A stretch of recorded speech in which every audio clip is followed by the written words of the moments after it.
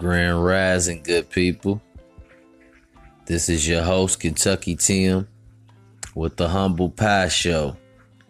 And I just want to say I'm blessed to wake up and see another morning.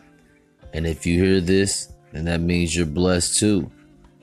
And one of the things about this show is we're going to cover everything real, everything.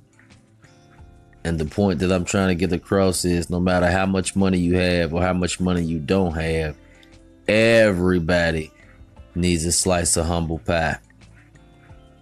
So with that being said, one of the first topics I'm going to talk about is the living situation in a relationship.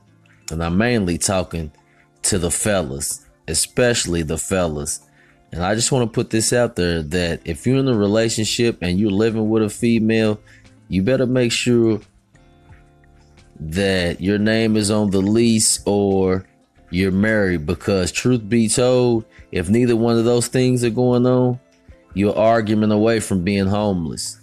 Now let that sink in for a minute. So, like I said, everybody needs a slice of humble pie. Enjoy your day. I'm headed to work, and I'll get back with you guys later. One love.